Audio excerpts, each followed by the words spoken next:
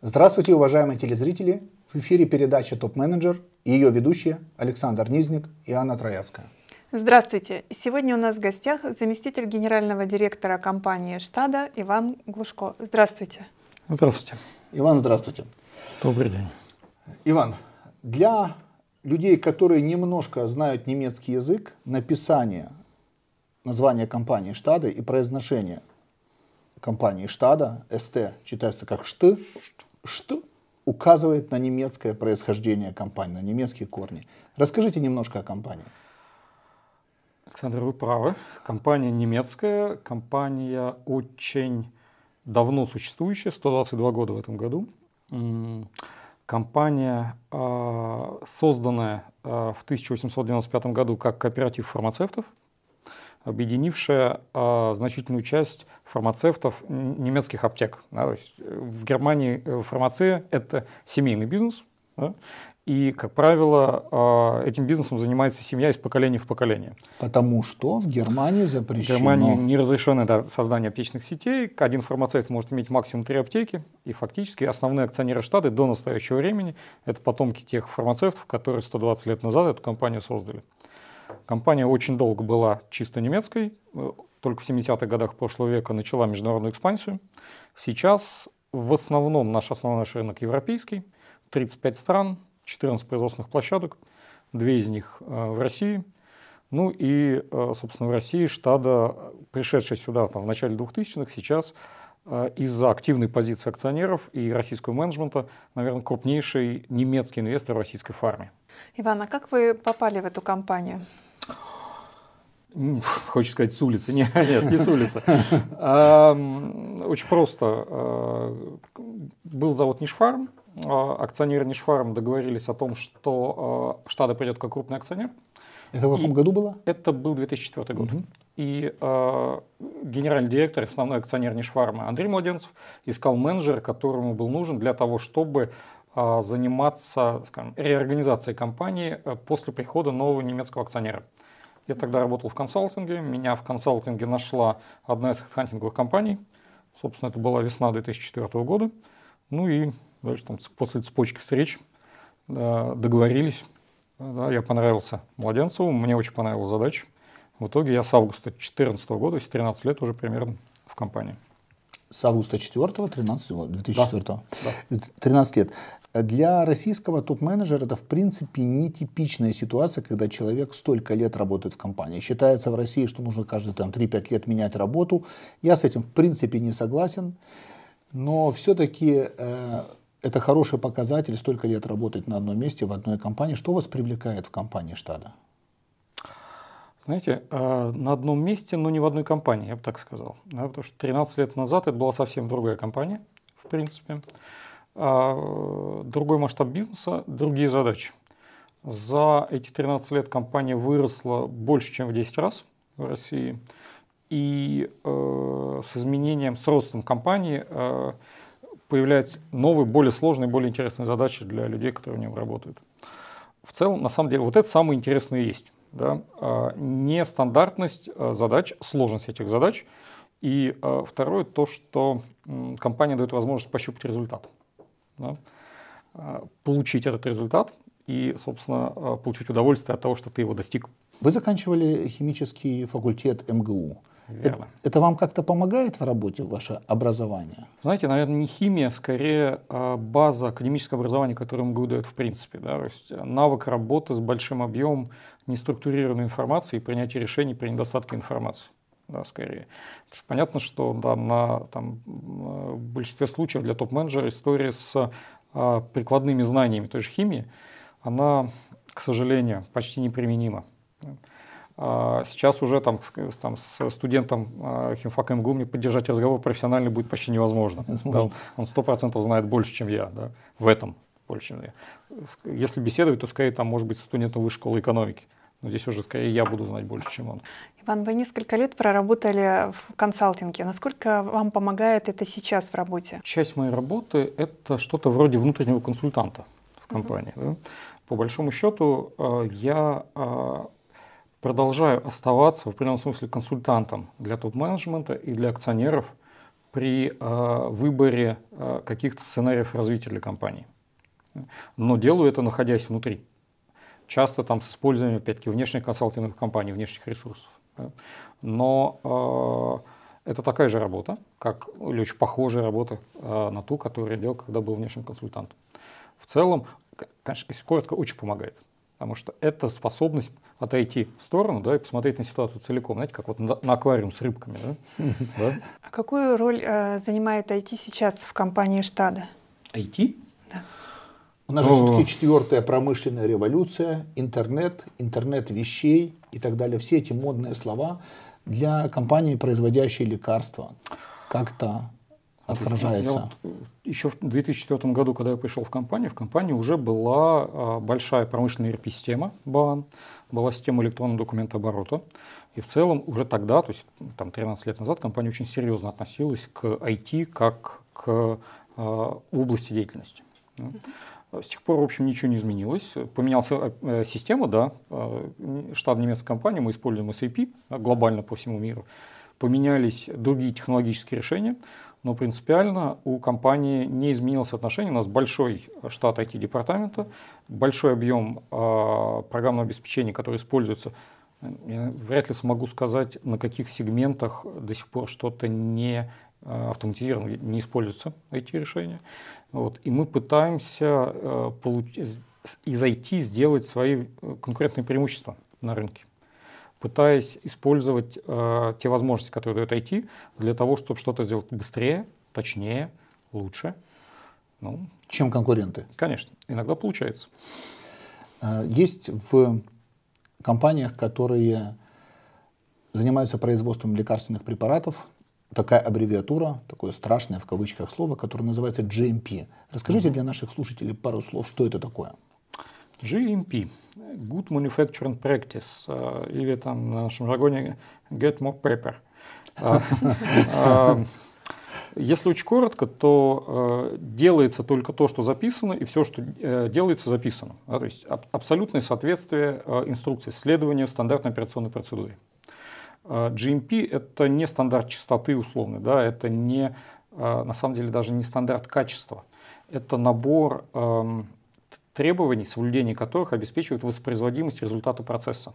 То есть нужно понимать, в конце концов, из каких составных частей была сделана таблетка, которая оказалась в аптеке.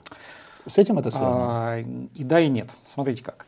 Фармкомпания приходит к государству, приносит лекарственный препарат для регистрации, подтверждает его терапевтическую эффективность клиническими исследованиями. А дальше начинает производить этот лекарственный препарат на заводе, если препарат зарегистрирован. Производственная цепочка должна быть построена таким образом, чтобы каждая таблетка на выходе имела те же свойства, которые имела та таблетка, которая была в клинических исследованиях. То есть GMP – это воспроизводимость 100% результата, чтобы каждая таблетка давала именно тот результат. Да? Это очень важно для больных пациентов, конечно же. На самом деле это важно и для компании, да, потому что плохой результат препарат не работает, работает плохо, это очень быстро возвращается рикошетом к производителю. И для фармацевтики, где расстояние между продуктом и пациентом, довольным пациентом, либо недовольным пациентом, наверное, очень короткое, все компании относятся к вопросам качества, эффективности и безопасности крайне серьезно. Иначе, это, наверное, в России это не совсем так, но в Европе, в США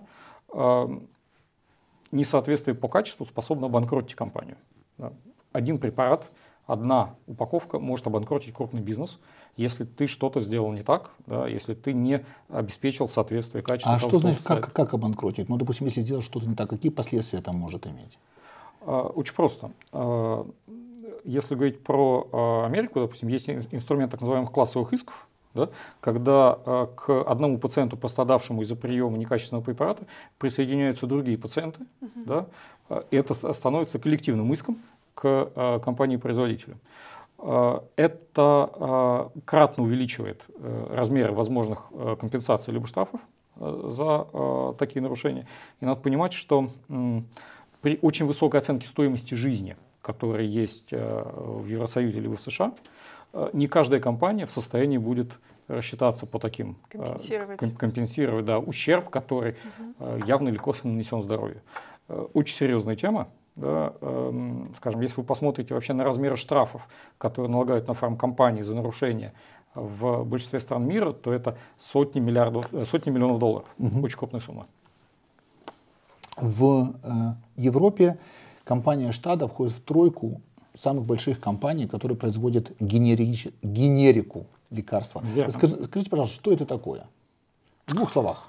Лекарственные препараты, произведенные с использованием действующего вещества, вышедшим из-под патента. Да? Прекратился срок действия патента, мы берем действующее вещество, делаем точно такой же лекарственный препарат, который выпускался компанией оригинатором, поставляем его на рынок. Это очень распространенная в мире модель бизнеса. По большому счету в фарме их грубо две. Да? Либо инновационная, компания разрабатывает новый лекарственный препарат, либо генерическая, компания сидит, ждет, когда падает патент, подхватывает препарат и обеспечивает производство в большом объеме и по минимальной цене. То есть, если очень коротко, наш бизнес в том, чтобы производить много и дешево. В Германии в каждой аптеке ты увидишь препараты STADA. Это связано еще с тем, с историей... С кооперативом фармацевтов, конечно, да. Тут, наверное, в России очень сложно привести какую-нибудь аналогию, да, но для Германии STADA это что-то, что было всегда. Приходишь в аптеку, там препараты STADA. Ну, в силу этого для Германии это самый известный бренд. Вот. Для России, наверное, у нас часто более известный наш бренд Нишфарм. Это один из наших заводов. Какие у вас самые популярные медикаменты в России? Ну, из того, что мы самые популярные наши продукты в аптеках. Во-первых, Аквалор, наверное, да. Во-вторых, допустим, Витапрост, это урология. Да. Есть достаточно старые, но крайне эффективные до сих пор препараты типа мази левомиколь. Да. Там очень давно производится, но с хорошим качеством, с очень хорошим терапевтическим эффектом. Да. Есть достаточно большое количество препаратов кардиологических, есть большое количество препаратов гинекологических. Да, это, скажем, элемент бизнеса генериковой компании. Наш портфель очень большой. Если для компании-инноватора нормальный портфель это 10, 20, 30 продуктов, то для генериковой компании, как у нас 154, 155 МНН действующих веществ, а форм выпуска больше 300. Форма выпуска — это различные упаковки, да? Таблеты, разные дозировки, разные фасовки. Иван, как, по вашему мнению, будет развиваться в ближайшее время отечественный фармацевтический рынок? Уважаемые телезрители, ответ на этот вопрос мы услышим после небольшого перерыва. Оставайтесь с нами.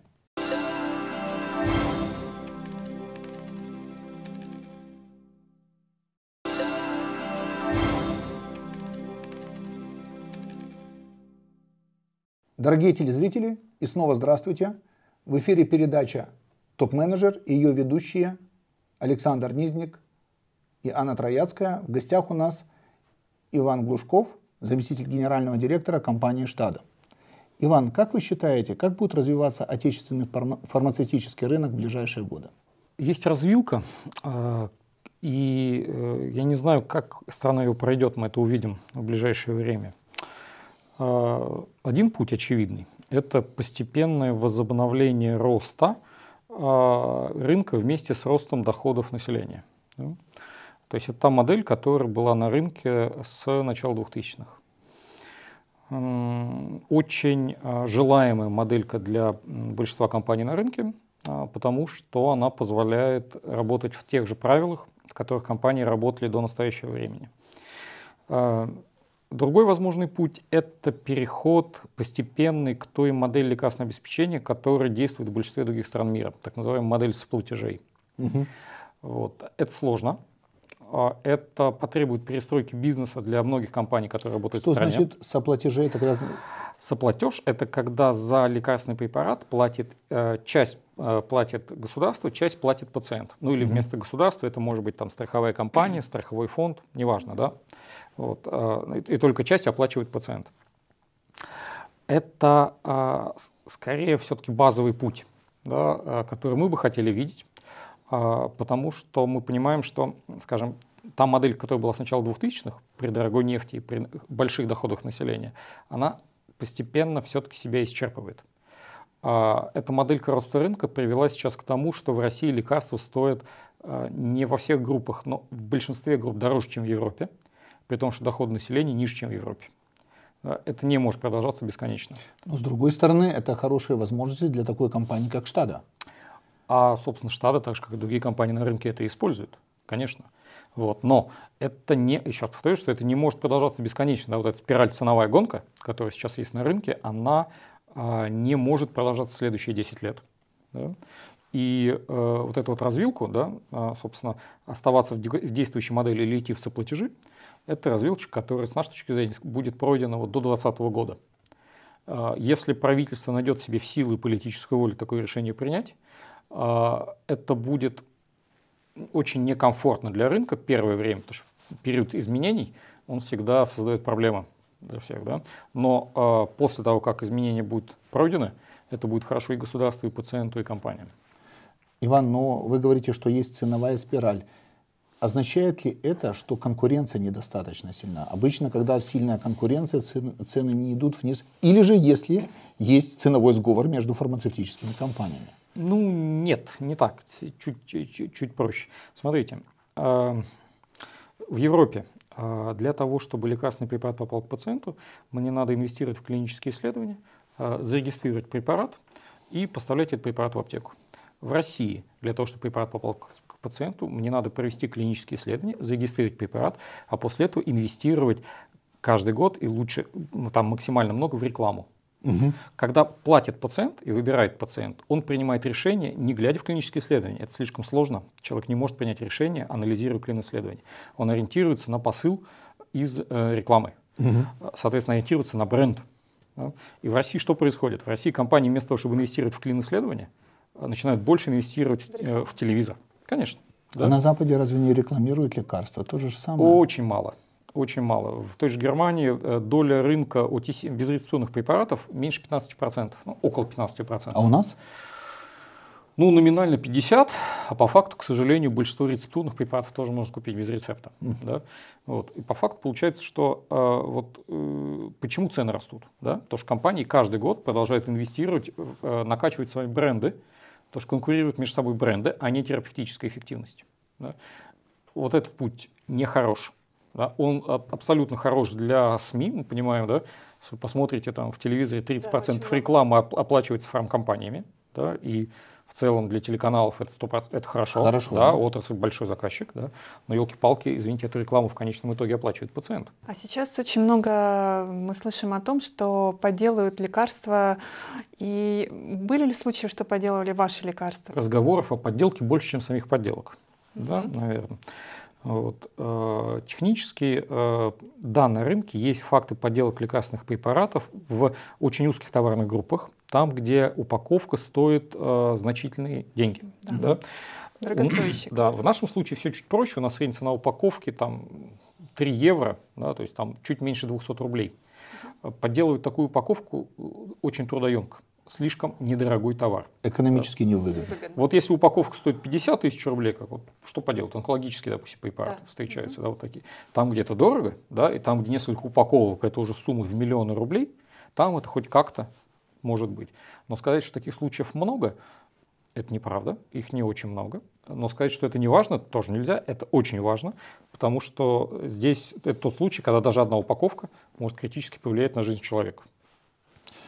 А ведь при принятии решения о том, какое лекарство покупать, мы как там потребители ориентируемся, кроме рекламы, естественно, на советы врачей, их рецепты и, естественно, на советы аптекарей. Когда приходишь в аптеку, у меня болит горло, что вы мне посоветуете? Как вы продвигаете свой бренд среди врачей и среди аптекарей, чтобы они рекламировали и рекомендовали ваши лекарства? Знаете, два разных вопроса. Аптека, хотя и социально ориентирована, все-таки предприятие торговли. Да? И когда вы спрашиваете у провизора, что вы посоветуете, у провизора есть лист первых рекомендаций. Он вам посоветует то, о чем договорился менеджмент аптечной сети. Да? Ну или в большинстве случаев посоветует то, о чем договорился менеджмент аптечной сети с поставщиком, то есть с нами. Вот. С врачами другая история. Для того, чтобы врач начал работать с препаратом, он должен получить уверенность в его эффективности и безопасности. Здесь есть разные инструменты, есть так называемые пострегистрационные клинические исследования, есть так называемая клиническая апробация, другие инструменты, которые компании используют для того, чтобы показать врачам, что препарат стоит использовать и можно использовать. Потому что, вообще говоря, хороший врач, большинство хороших врачей, они все-таки консервативны. Да? Это их репутация. Конечно. Да, хороший врач старается минимизировать риски для пациента, да? А переключение или появление новых препаратов – это часто существенный риск. То есть, в принципе, предложить врачу рекомендовать новый препарат – это довольно непростая задача. Это очень сложная задача, причем и в России, и не в России. Да? Для убедить медицинское сообщество в том, что доказательная база по препарату достаточно хороша, и его можно использовать в терапии. На Западе, в принципе, если взять ту же самую Германию, то основные врачи – это частно практикующие врачи, практики. И насколько я знаю, у фармацевтических компаний есть внешние торговые представители, которые ездят по различным врачам и рассказывают им преимущества своих препаратов. В России частные практики – это более редкая, скажем весьма так, редкая. Весьма редкая структура, это обычно клиники, больницы и так далее. То есть, а как вот делать или рекомендовать свои лекарства именно в таких организациях? У всех, в большинстве профессиональных сообществ врачебных есть профессиональное объединение ассоциации врачей. Да? В ассоциации, как правило, возглавляется лидер мнений, да, с каким-то врачом, на мнение которых ориентируются люди, работающие в этой специальности. Собственно, если лидер мнений начинает работать с препаратом, да, если он объясняет, почему он начал это делать, да, то с большой степенью вероятности врачи, которые входят в его сообщество, рано или поздно тоже начнут работать с этим препаратом. Да, получат хороший результат, будут работать больше. Не получат результата, не получат информации, да, перестанут работать. Здесь надо понимать, что заставить врача без вариантов не получится. Истории с подкупом врачей, которые одно время СМИ активно обсуждали, это все история прошлого века, сейчас этого уже нет. Вот. Но очень много вещей таких, знаете, на грани. Да, вот здесь очень сложно. Этика же все-таки это не норма закона. Да? Что есть этичное поведение в этой области, сказать крайне сложно. Если врач, допустим, участвует в проведении клинических исследований, да, и клиническое исследование оплачивается компанией, заказчиком, да, а потом начинает выписывать этот лекарственный препарат своим пациентам, это этично или нет? Да? Он вроде бы был оплачен как врач-исследователь фармкомпании, да, но в ходе клинического исследования получил достаточную уверенность в том, что препарат хорош, и начал он назначать. Есть разные сложные ситуации, да, и сообщество пытается для себя это решить, фармацевтическое, в коммуникации с врачами и с регулятором, с государством, так, чтобы здесь не было прям вот острых каких-то конфликтов, и чтобы защитить пациента от недобросовестного поведения. Сейчас идет дискуссия, и, скорее всего, наступит этот момент, когда будет разрешено продавать лекарства через интернет. Как вы готовитесь, как компания STADA, к этому? Или будут какие-то изменения для вас? Знаете, во-первых, мы крайне заинтересованы в том, чтобы это произошло. Да?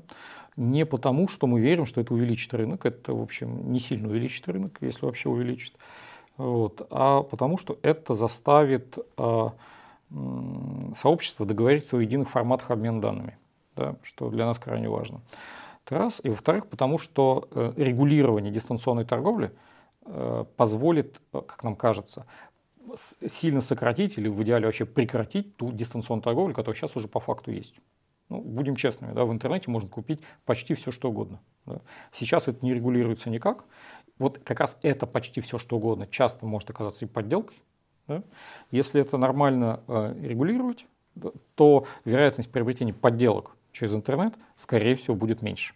Нас это интересует, да, чтобы это произошло. Я думаю, что если это произойдет или когда это произойдет, то все равно будут покупаться лекарства через проверенные аптеки, скажем так, через проверенные сети. Речь о том, что возможность дистанционной торговли будет у тех аптек, которые имеют лицензию нормальную, да, на работу офлайновую, не в сети. То есть, если не может компания или не будет иметь возможность просто открыть интернет-аптеку и торговать лекарствами? Нет, такого не будет. Это будет очень хорошо для рынка, в принципе. Конечно, да. Речь именно о том, чтобы защитить пациента от обезопасить от подделок. покупок, да, неизвестно чего, неизвестно где. Ну, а если, допустим, сейчас это заказывать в аптеке, например, можно же, ну, например, там компания 36,6 сейчас открыла интернет-магазин, но ты можешь заказать лекарство в этой аптеке и забрать его в аптеке, а не по почте. И не только 36,6, и много кто еще это делает, служба заказа, чтобы ты приехал и получил гарантированно свой препарат. Это нормальный сервис, безусловно. Вот. Но для такого сервиса очень небольшое количество заказчиков, посмотрите, да, сколько таким сервисом пользуются, это относительно общего количества покупателей, доля не очень большая. Да. Дистанционная торговля на самом деле важна была бы в каких случаях, да, там, не знаю, болеет ребенок, да, мама рядом с ребенком и не хочет ходить в аптеку, опасается. Да. Почему не привезти, если ты понимаешь, что ты покупаешь в правильном месте легальный препарат? Да? Лежачий больной тяжелый, рядом с ним родственник опять, да, пойти в аптеку. Почему не привезти, если ты понимаешь, что все условия соблюдены? Если вот сама аптека, которой ты доверяешь, привозит, доставляет тебе. Вот для таких случаев. Я думаю, что это совсем недалекое будущее, когда это будет разрешено. Надеюсь, что так. Уважаемые телезрители, наша передача подходит к концу. Ее вели Александр Низник и Анна Трояцкая, а в гостях у нас был Иван Глушков, заместитель генерального директора компании STADA. Спасибо вам, до новых встреч, всего хорошего.